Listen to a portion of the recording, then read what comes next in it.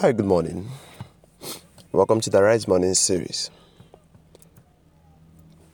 I trust you had a wonderful night rest. It's a beautiful Tuesday morning, and today is the last day of November. I'm so excited about it.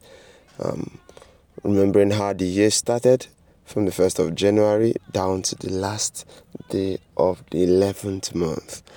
Of course, this is so great. It's so amazing because a lot of persons started this year, but they didn't even go halfway.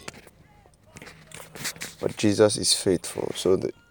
Yesterday we started a series on the love of God, and of course, one of the things this series wants to do, or God wants to do through this series, is to bring us to the remembrance of how much He loves us. Believe me, God loves you so much. You know, some of us think that God is a military man while you are a soldier under him. In as much as God has that trait in him, he's a disciplinarian. He's one that wants his children trained. He's a father. But one thing you must understand is that God loves you, and you are the child of God. So, peradventure, God begins to treat you like a military man will treat his soldier that is training. God does that out of love. Anything God does to us is from the point of love, not really from the place of punishing. God doesn't punish, God chastises. There are two different things. God is not wicked. God corrects.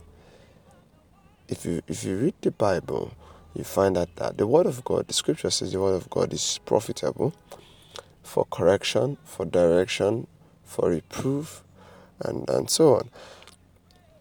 So some of us, the devil has sold to us a mentality that we and God, we are roommates. We are trying to do you everything you do. You try to please God. You try to avoid God. Say, how is God going to beat me here? No.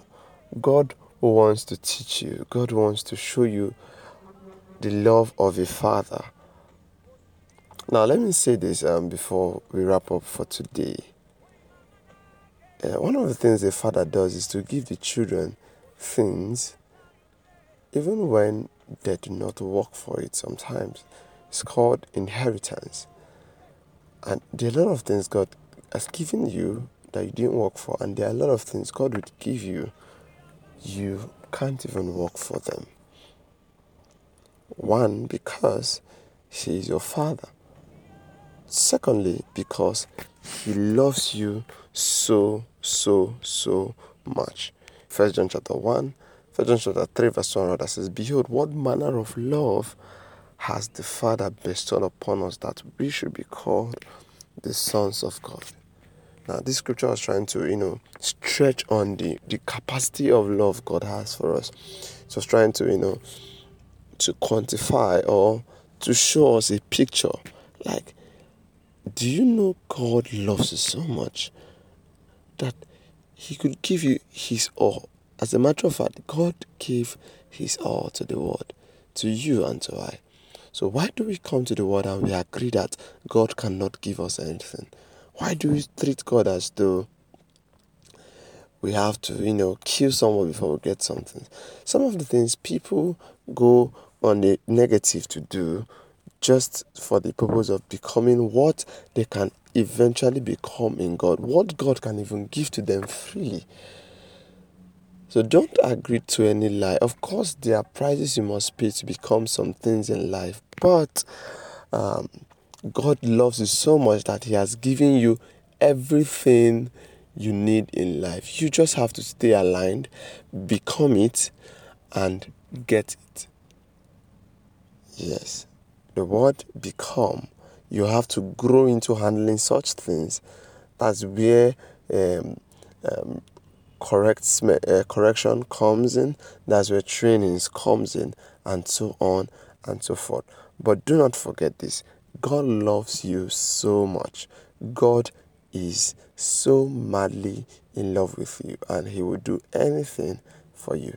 Believe me, God is willing to do anything for you. And when you understand it, when you know it, you will not be afraid to do some things. I will affirm this morning: I have a sound mind.